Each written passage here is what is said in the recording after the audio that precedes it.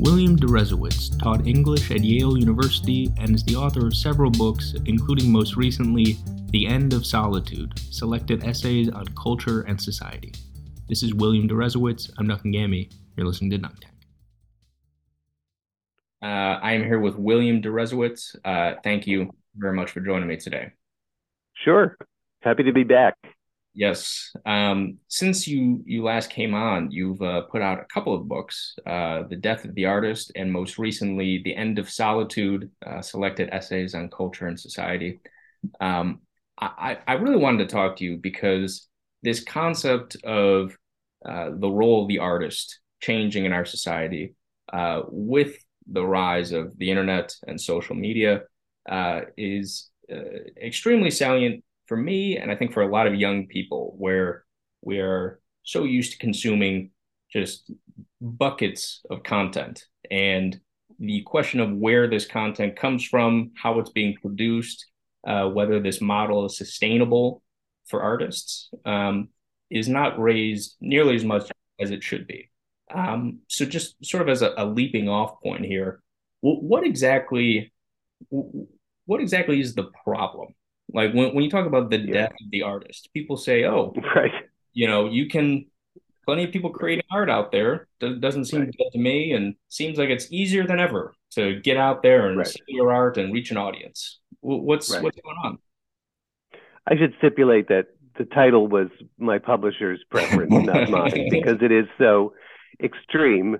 But it serves the purpose of getting people's attention, which is actually kind of the point. The point is, you can put your stuff out there, and there's certainly some benefits to that. But one of the big problems is that everybody else can also put their stuff out there. And so every artist is now competing in what we call the attention economy. And it's interesting. I mean, obviously, in earlier media ages, there was some kind of attention economy. I mean, newspapers were competing with each other for our attention. Newspapers in general were competing with radio when, once radio was invented. But the term attention economy, as far as I know, didn't exist yet. So what does it tell us about our attention economy that we suddenly started to feel the need for this term?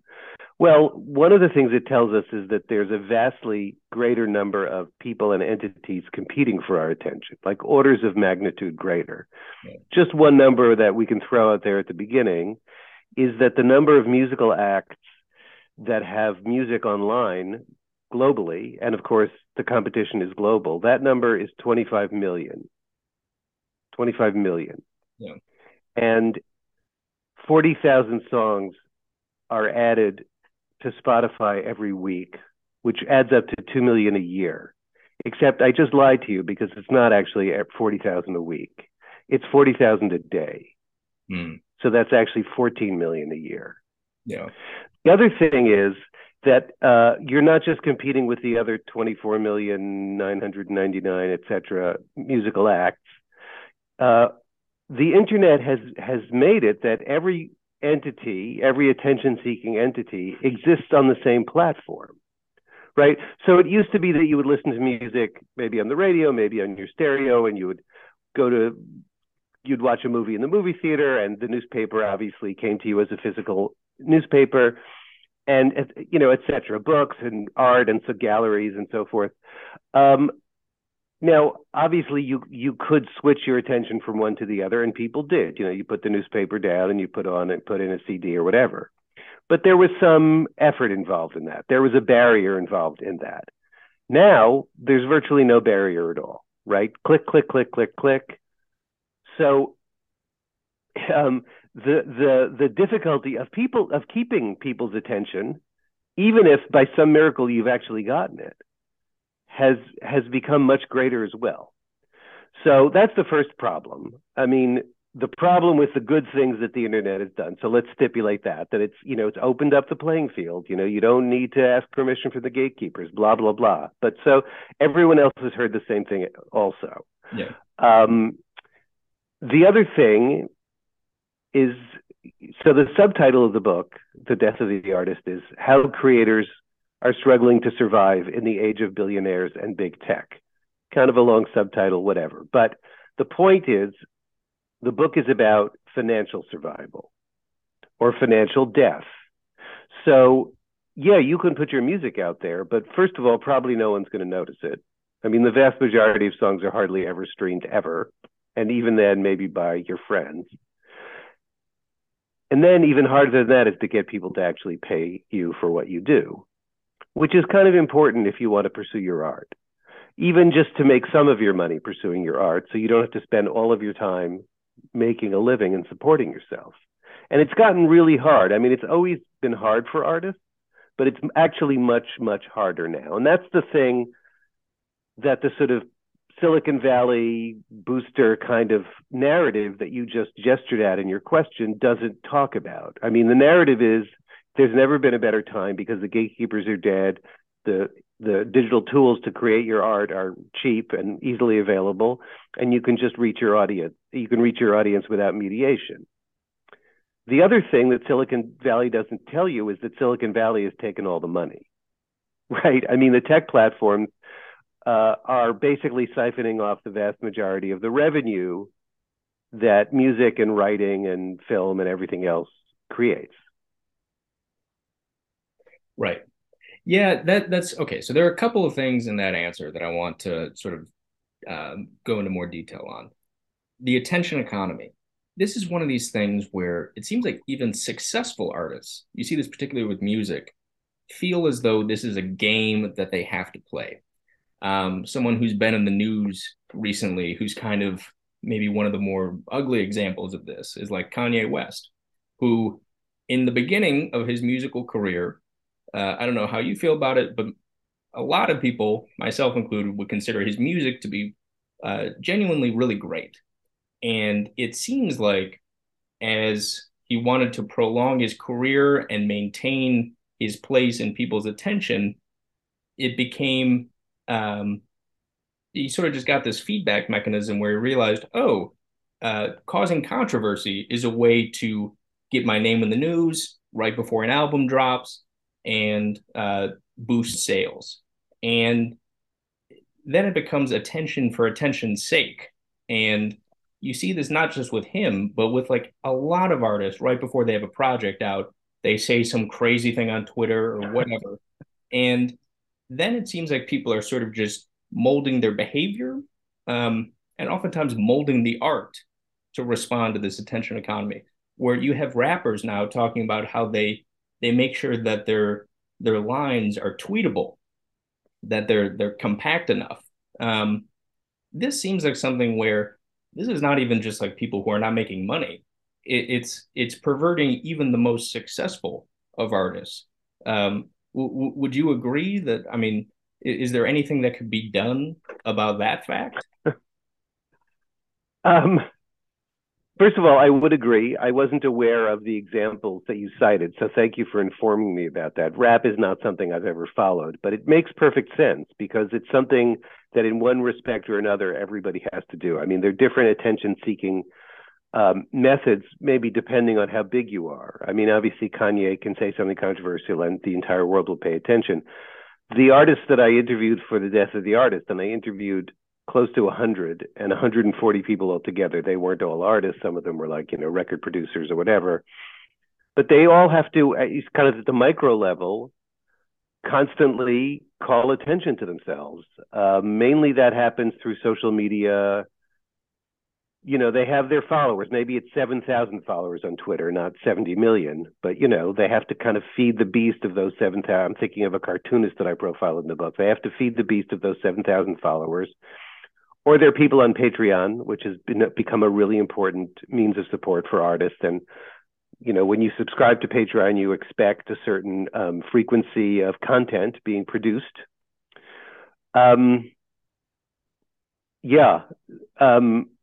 Everybody has to do this. And it's a huge drain on people's spirit and time and energy. And also, I mean, I think in ways that I hadn't begun to explore, actually. I do talk in the book about how the ways the new conditions have shaped the way people make art. I mean, shaped the art itself.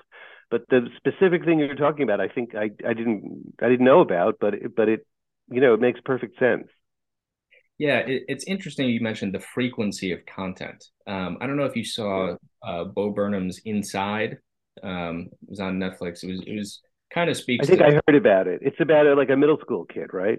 Well, he had done another movie called like Eighth Grade, and that was about middle Oh, school okay. kids. That was It's that. Yeah. Yeah, Inside was his own like sort of variety show, basically inside his house during the pandemic. And Okay. it talks about these kinds of attention economy issues. And one of the things that he pointed out, and to your point about the frequency of content, is that on sites like YouTube, and with people who have podcasts, et cetera, there's this expectation that the algorithm boosts you on like YouTube, for instance, if you put something out every day. And his Bo's point, and I'm sure other people have made this point, where it's like, if you're a serious artist, there's no way I mean, putting something out every day. Like, That's right. you do have an occasional Van Gogh who at some point in his life he was painting like a painting a day. But then he would go through dry spells. So it's Yeah. hard to imagine that this is I mean, the artists that you talk to, did they feel like that consistently degraded the quality of their work? Well, I should say that a lot of the stuff that people put out is not exactly their work, right? So they're just maintaining contact with their audience by, tweeting out their thoughts. They have a blog. I know that's a little retro, but whatever, in some form that still exists, or process drawings or drafts of manuscripts Mm. or just whatever it is, right? Sometimes, especially when people were really trying to kind of establish a presence, they would do like a drawing a day or a story a week. Um, I don't think I directly asked them the question, but I mean, Yeah. obviously the work isn't going to be the same level of quality. And let me just say, it isn't just the frequency of putting out the work; it's also just what it does to your ability to kind of sink into your creative trance, right?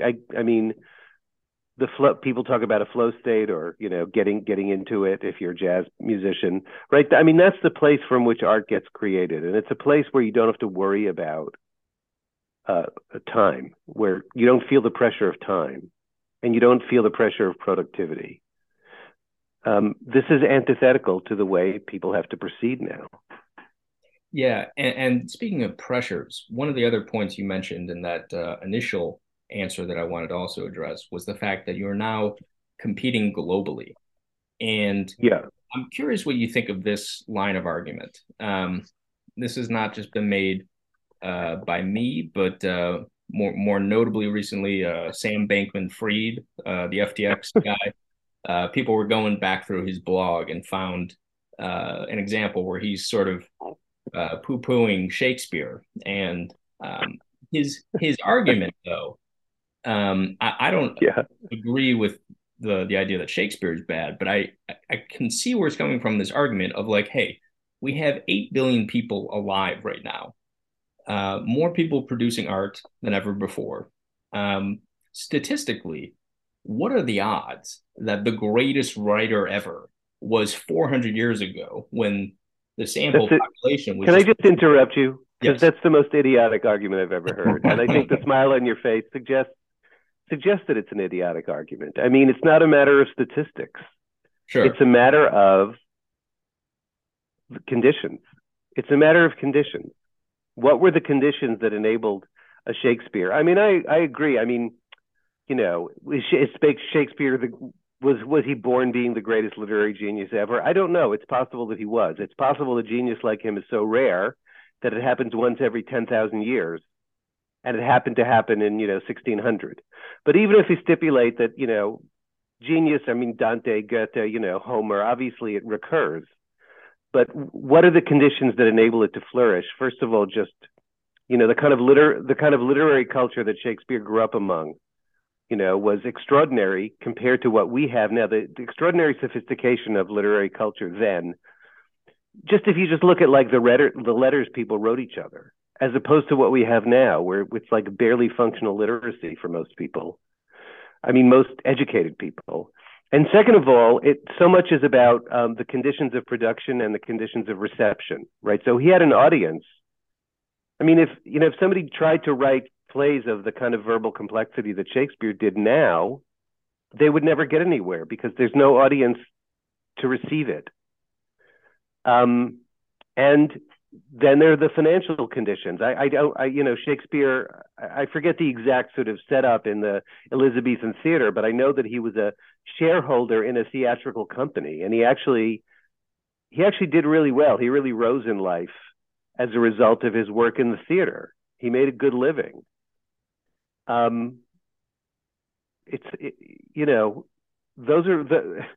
my answer to Sam Bankman-Fried, literary critic. Yes.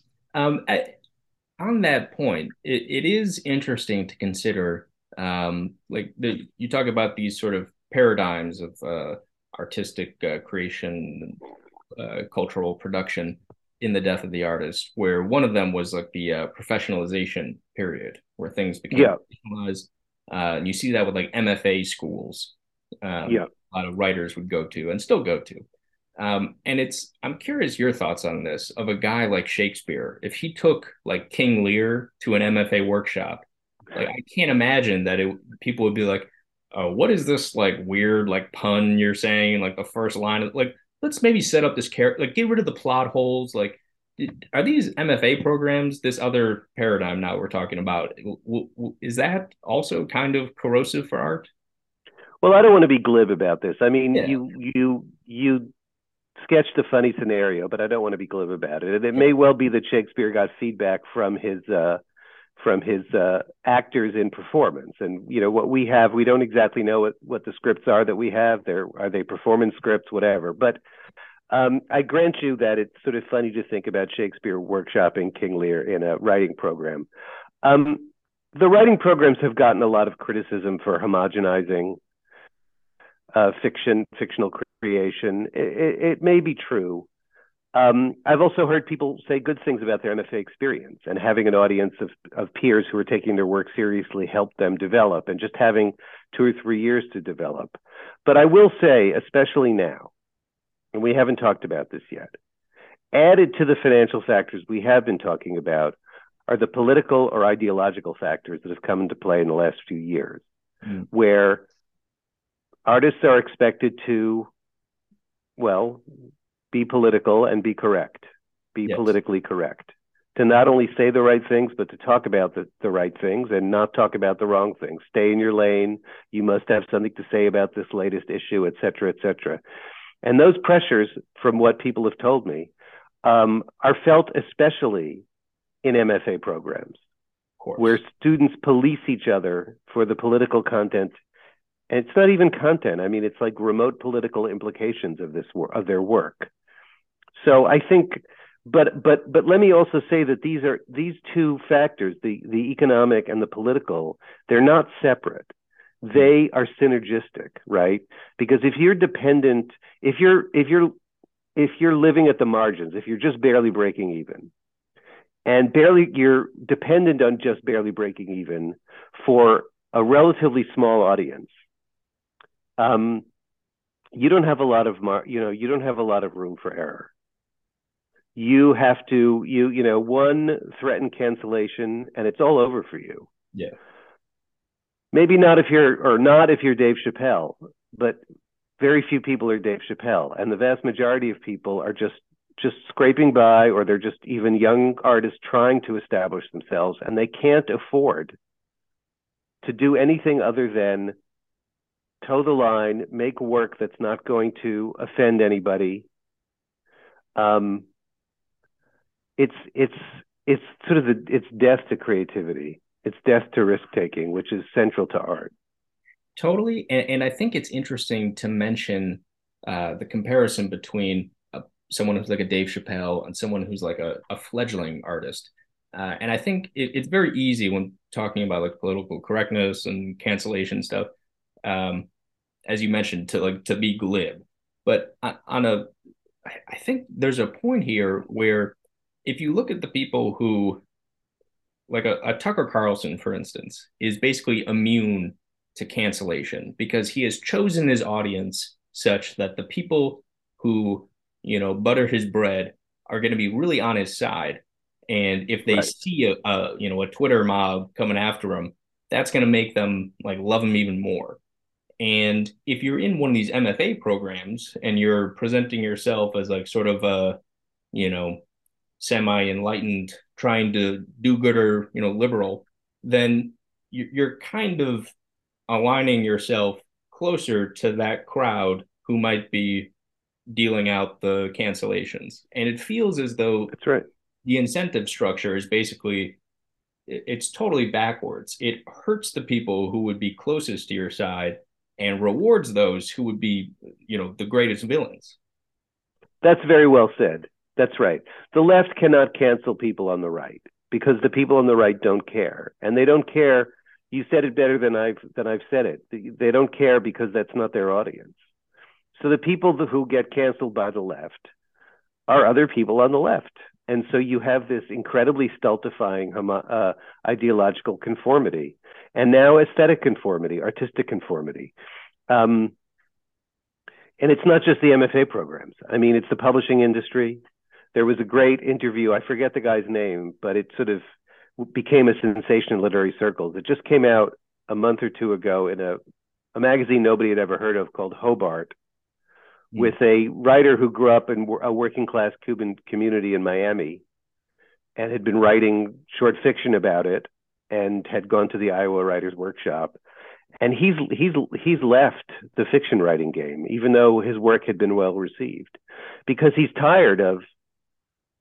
I mean, and he's Latino, right? Yeah. But as he points out, like even Latinos have to write about Latino experience the way that the nice white ladies who live in Brooklyn who run the publishing industry, as he put it, want them to.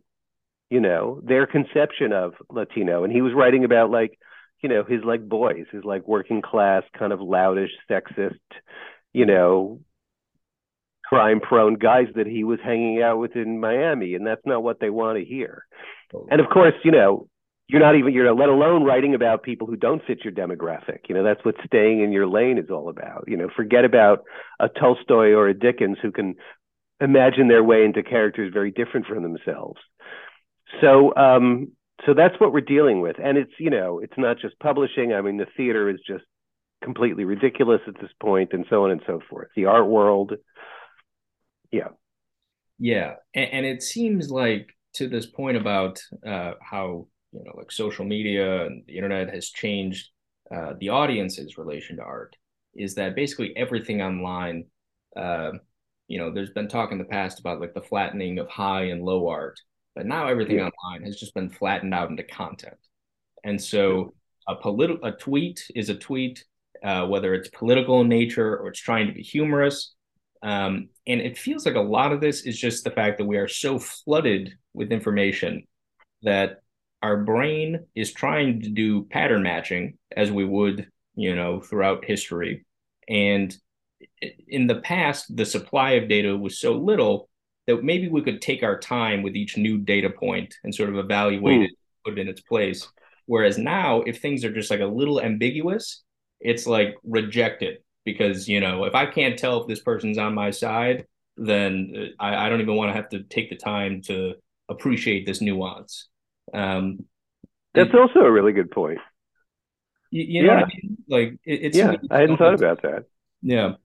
Yeah. So things like, I mean, you said nuance or irony, any kind of, I mean, and again, I mean, this is what real art is about, or it's one of the things that it does, is that it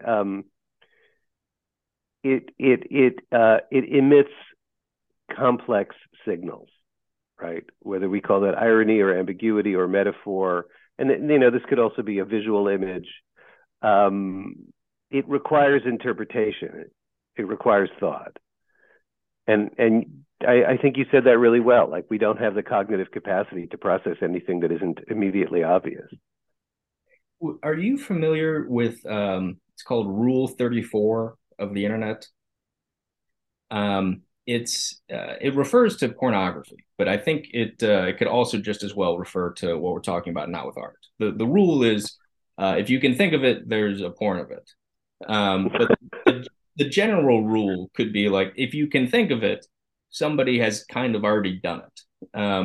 And when you were talking earlier about competing in a global context with millions upon millions of people, um, is it possible that it's just like really hard to be original in the world of art today, such that maybe people just sort of like give up the fight? I've heard young people talk about feeling overwhelmed by a sense that everything has already been said or done, said and done, in for exactly the reasons you just said. I don't know. I mean, I think originality always finds a way if it's genuine originality. I mean, I think probably people, and you can even read people talk about, sort of like in the 19th century, which was sort of the first age of the mass produced newspaper, right? So it was possible to produce newspapers more cheaply, and literacy had spread more widely. So people then had a sense of being overwhelmed by content. Um, Saul Bellow, I forget if this is the title of an essay, but or just a phrase in an essay. But he talked about there's simply too much to think about, and how every time the Sunday Times lands on his front door, he's just plunged into despair. But this was like the 70s or the 80s. So, so I think I maybe this is just a blind faith, but I think there's always room to say something new. But I will also say that I think the genuine originality is a lot rarer than people want to believe. Yeah. Actually, I think true artists are not that thick on the ground, even though everybody feels entitled to consider themselves an artist now, or at least a potential artist. I mean, there's a lot of good art, but really original, new, something that really kind of shifts your consciousness, I think that's pretty rare. Yes. Yeah, totally. And it would be great if everybody else could just quit, Yeah, but they won't. right. Um, yeah, and because it is that's an interesting question because, something that we're talking about sort of right before we started recording here, um, but which has become, uh, you know, much more salient since the publication of the book, is the rise of artificial intelligence and machine Yeah, learning generated art, yeah, um, where it is not just possible, but it feels to me almost certain that, at some point in the future, there will be a machine that can generate, perhaps a Tolstoy level novel every like five. absolutely not. I don't believe that for 1 second. You don't believe it, but I, But I have, but I yeah. have an argument to make. Okay, let's hear So, AI, from what they tell me, is already able to sort of do graphic design and produce like a sports art. You feed statistics into the AI, and it'll give you like a sports report that looks like you could publish it in a newspaper. it. Sure. Okay, so as I understand it, these programs have been trained on tons and tons of data that have trained. So they've trained themselves really to produce that which already exists. Right. It's new, but it's new in a way that isn't new. Right. It's a sports report that looks the same as all other sports reports.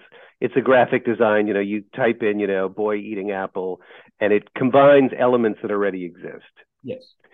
Um, I assume, based on my limited knowledge of how computing works, that the AI. I mean, I'm thinking of like chess computers. The AI is making high probability choices. Right. Originality is a low probability choice. So that's the first thing. Originality is a low probability choice. So a painting that doesn't look like a painting that's existed before is by definition a low probability choice. Or in other words, it's a mistake. It's a mistake. And literally artists will tell you that that moments of insight or inspiration originate as what feel like mistakes. Okay, so that's the second point: is that art isn't made algorithmically, right? So it's a continuous feedback loop between the artist and the developing work, and the artist makes a mistake or blurts out a phrase that they hadn't consciously thought. I mean, I'm not an artist, but this happens to me every once in a while. Some of my most insightful things or phrases, the ones that I'm still thinking about, but I wrote them myself, just kind of they kind of come out of me as I'm before I even know it, right? So it's a series of mistakes or low probability choices that's shaping the work in progress. And that's yet a third thing. War and Peace is this giant, it's not only the result of thousands and thousands of choices, and many of them are low probability choices, but it's an emergent, holistic work that can't be predicted in advance. It's not like combining elements mechanically, boy eating an apple. It is, it's a unique event. It's a unique event is the way I can say it. So let me just finish by giving just one more thought experiment, like, and a simple one. It's about sports, right?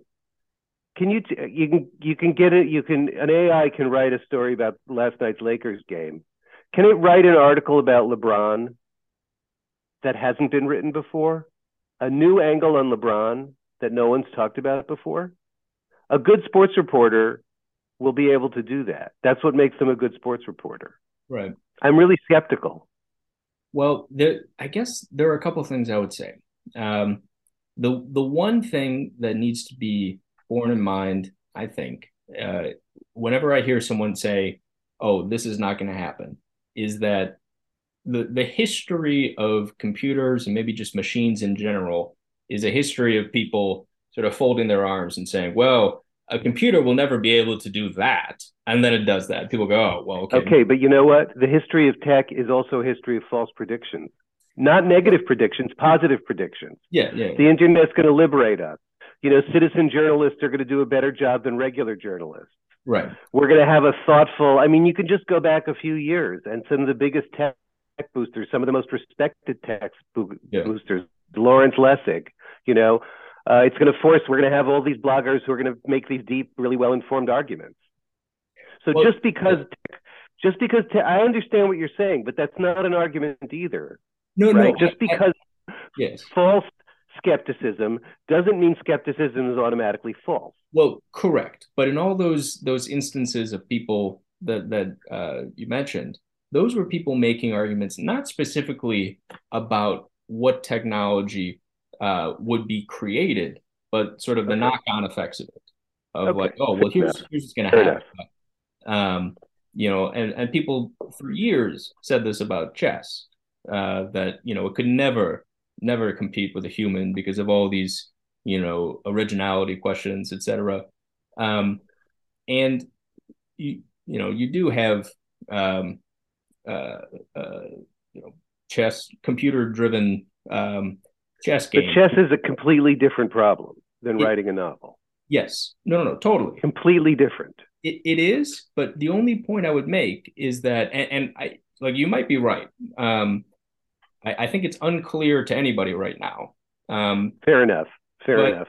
The brain ultimately, you know, I'm a materialist. I think that there's something. Me too. Right. So, but a computer isn't a brain. Even the most sophisticated computer it's a different thing, right? I mean, if we created a computer that perfectly mirrored or mimicked a human brain, that would be different. But computers are a completely different form of intelligence. Yes. But then again, a plane is a different, you know, has a different way to fly than a bird does, but they're both achieving flight. Right, but a plane can't procreate. Sure.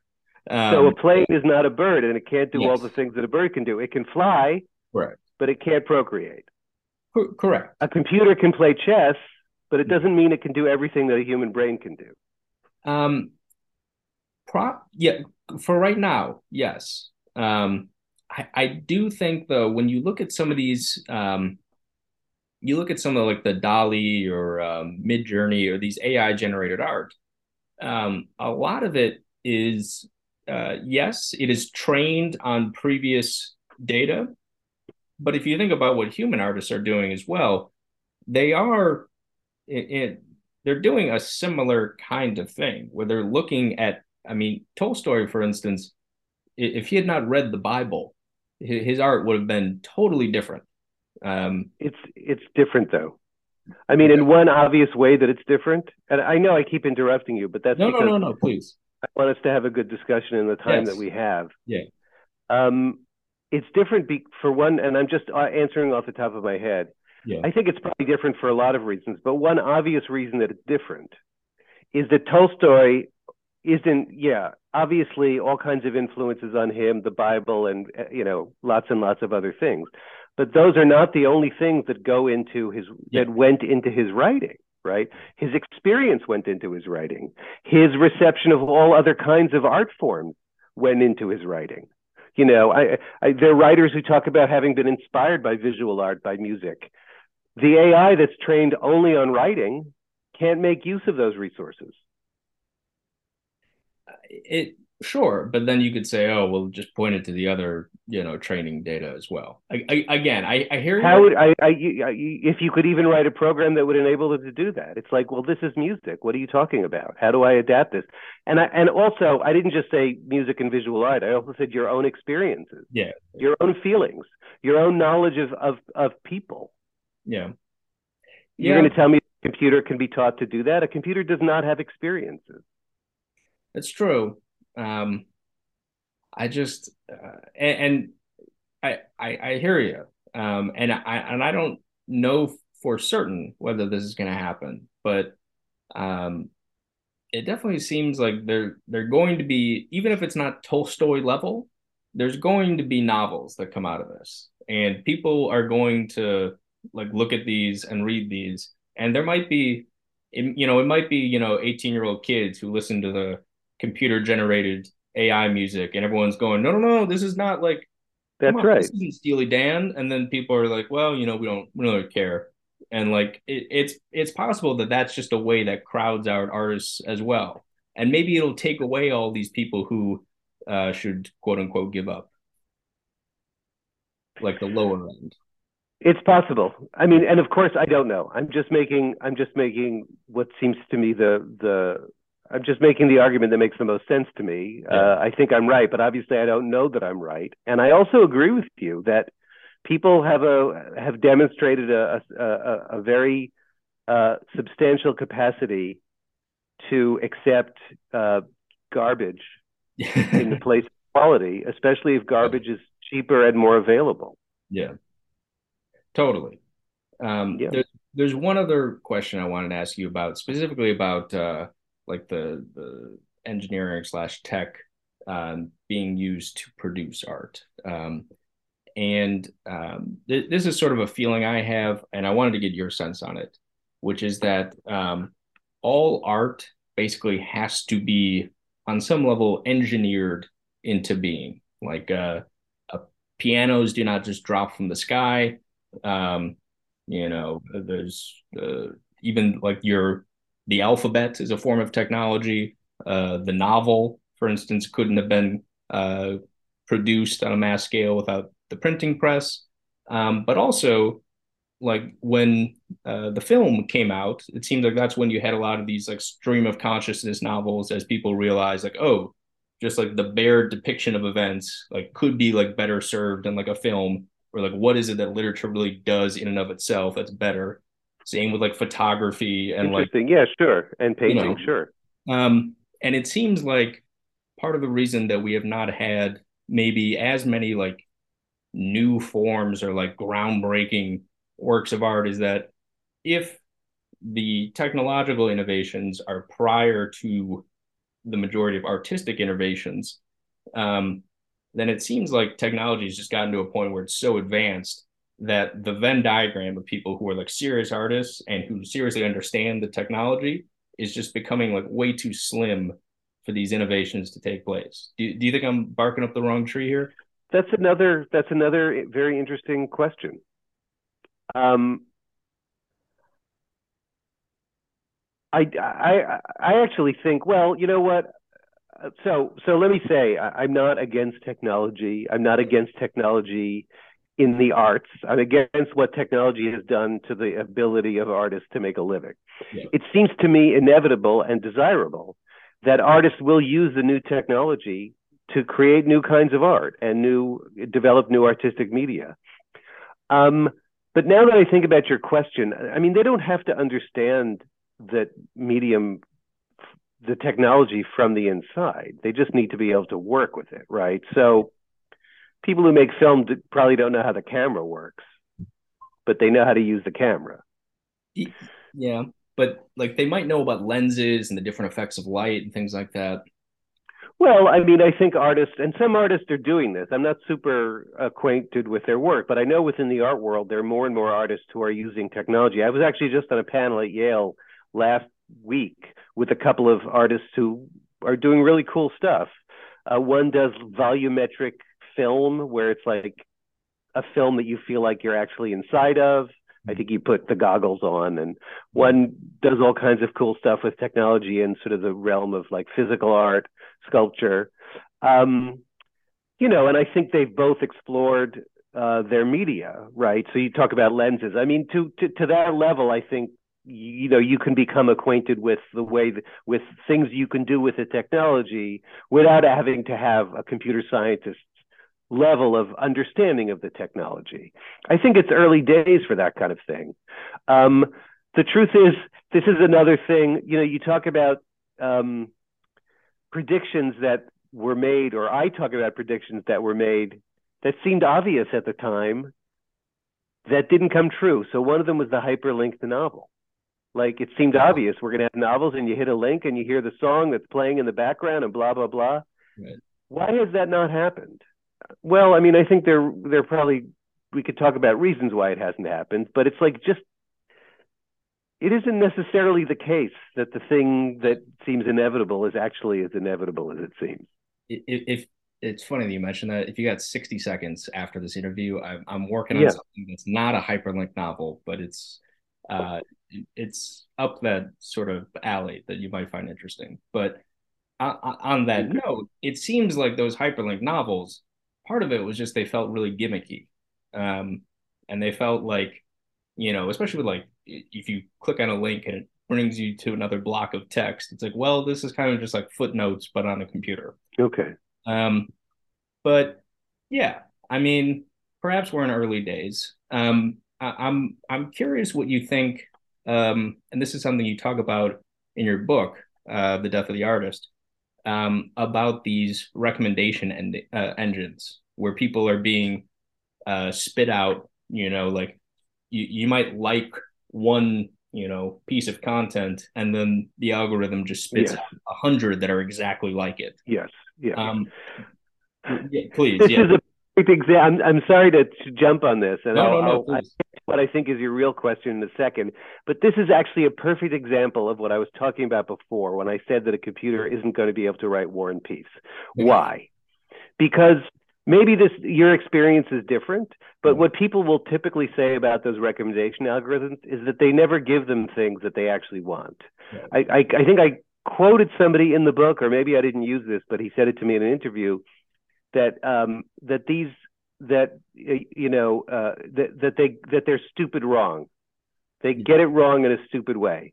So like if you're interested in this book, you'll be interested in these 10 other books. Why does it not work that way? Well, because Amazon has to categorize things, this may be the wrong language, but in a linear way, in a logical way. And part of the way our brain works, and I don't know that you can teach a computer to do this. I mean, I think by definition you can't. Our brain works also through lateral leaps. That's what metaphor is. That's really what those mistakes that I was talking about in the creative process are, the unexpected low probability events. Yeah. I'm not interested in those 10 books. I'm interested in 10 completely different books that maybe have some connection to this book, but only in my own brain, Yeah. only in a very kind of lateral, pre-associative sort of way. However, and maybe this is what you were asking me about, people do also say, I mean, I think especially, well, it's not so much the recommendation algorithm, but it'll be more like something like a Pandora channel or a Spotify playlist. Yeah. Right. So the theory was, and this is part of the tech boosting in the sort of late 2000 aughts, right? The infinite shelf, the long tail. I talk about this in the book. So the idea was that a bookstore only has a certain amount of shelf space, and therefore only a certain number of books can be presented to the customer. But the internet is an infinite shelf. And there'll be all these quirky books and all these quirky bands and all these, independent Romanian films that we can go online and discover.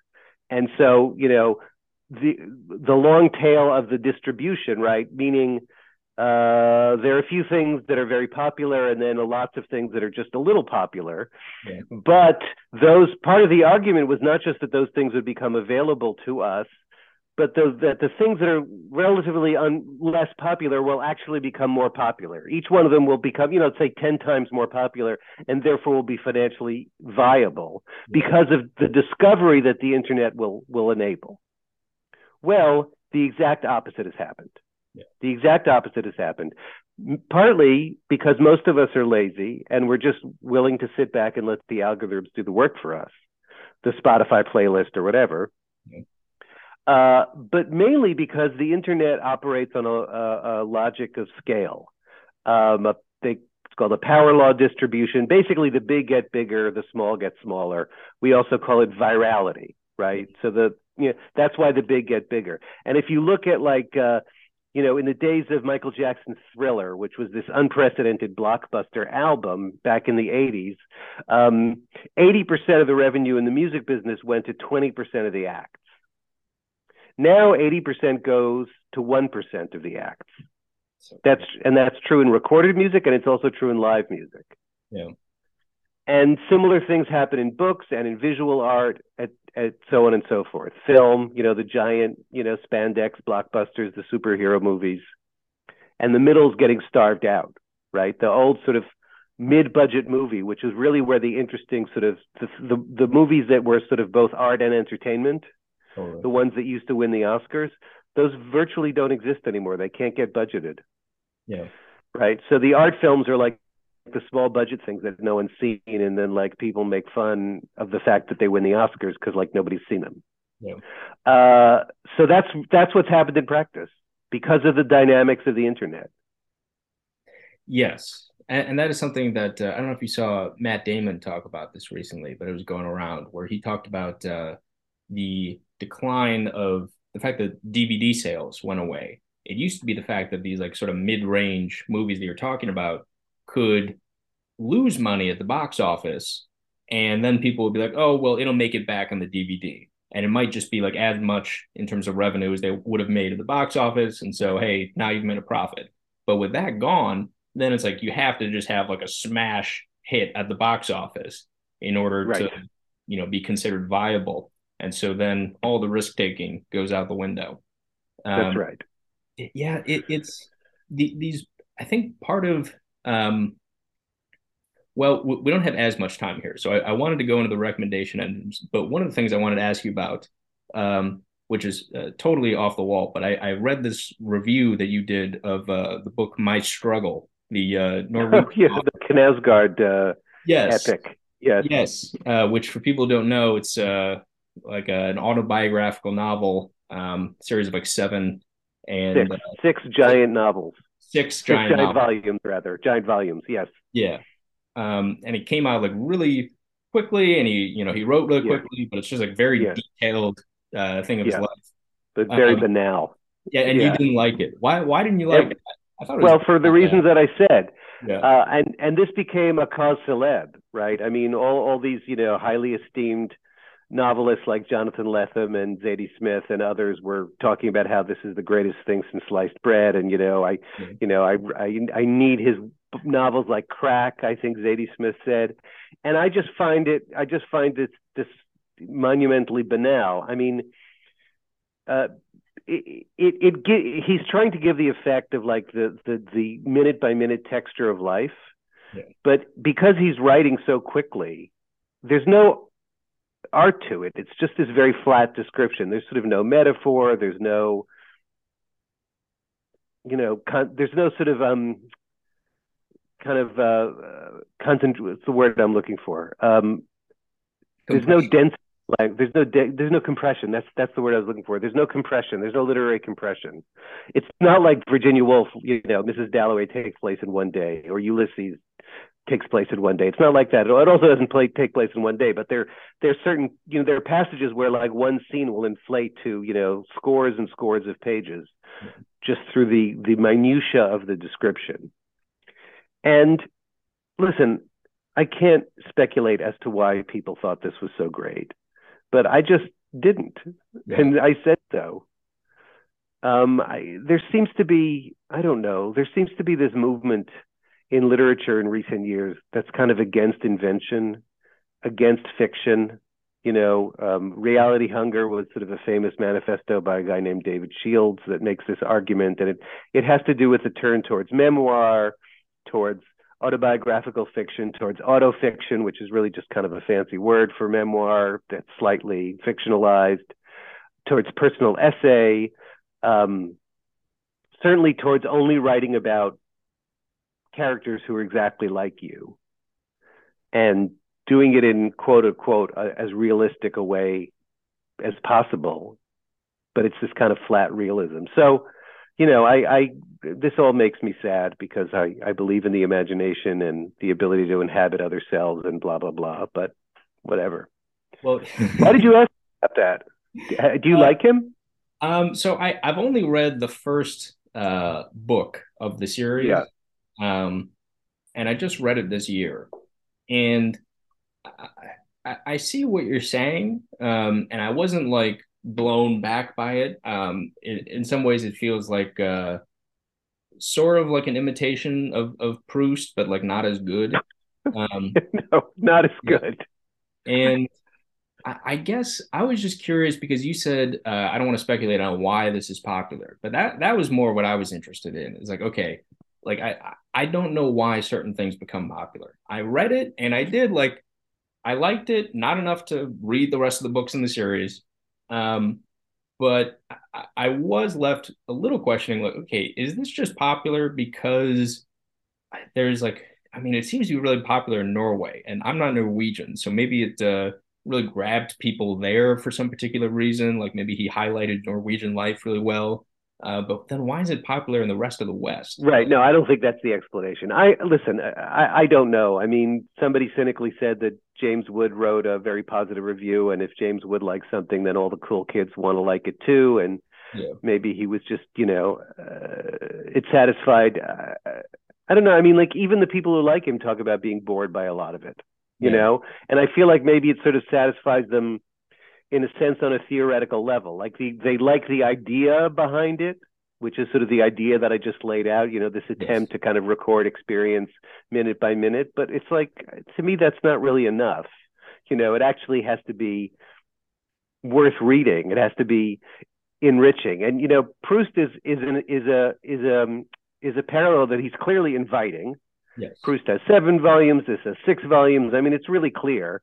And in my review, I sort of have a paragraph or a long sentence actually, where I talk about all the things that are in Proust that aren't in Knausgaard. Like he's hopeless at even just observing other people.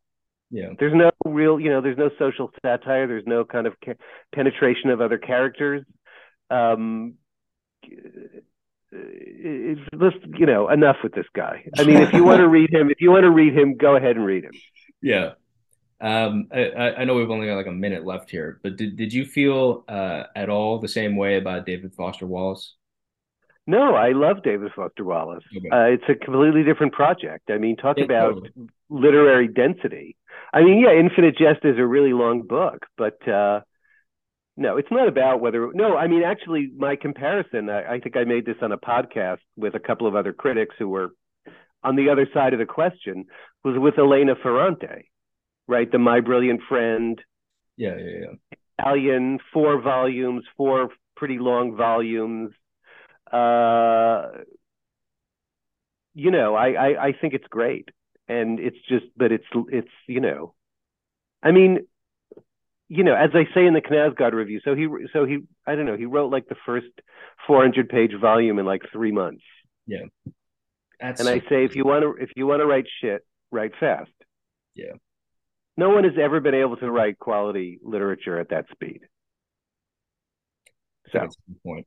Um, well, listen, I'd love to keep talking, but we said an hour. The the two books, the one that we were talking about for the majority of this time, is The Death of the Artist: How Creators Are Struggling to Survive in the Age of Billionaires and Big Tech, and your most recent book, The End of Solitude: Selected Essays on Culture and Society. Bill, thanks so much for talking. sure, this was fun. Thank you to William Deresiewicz, and thanks for listening to Dunk Tank. I'm Duncan Yammy. See you next time.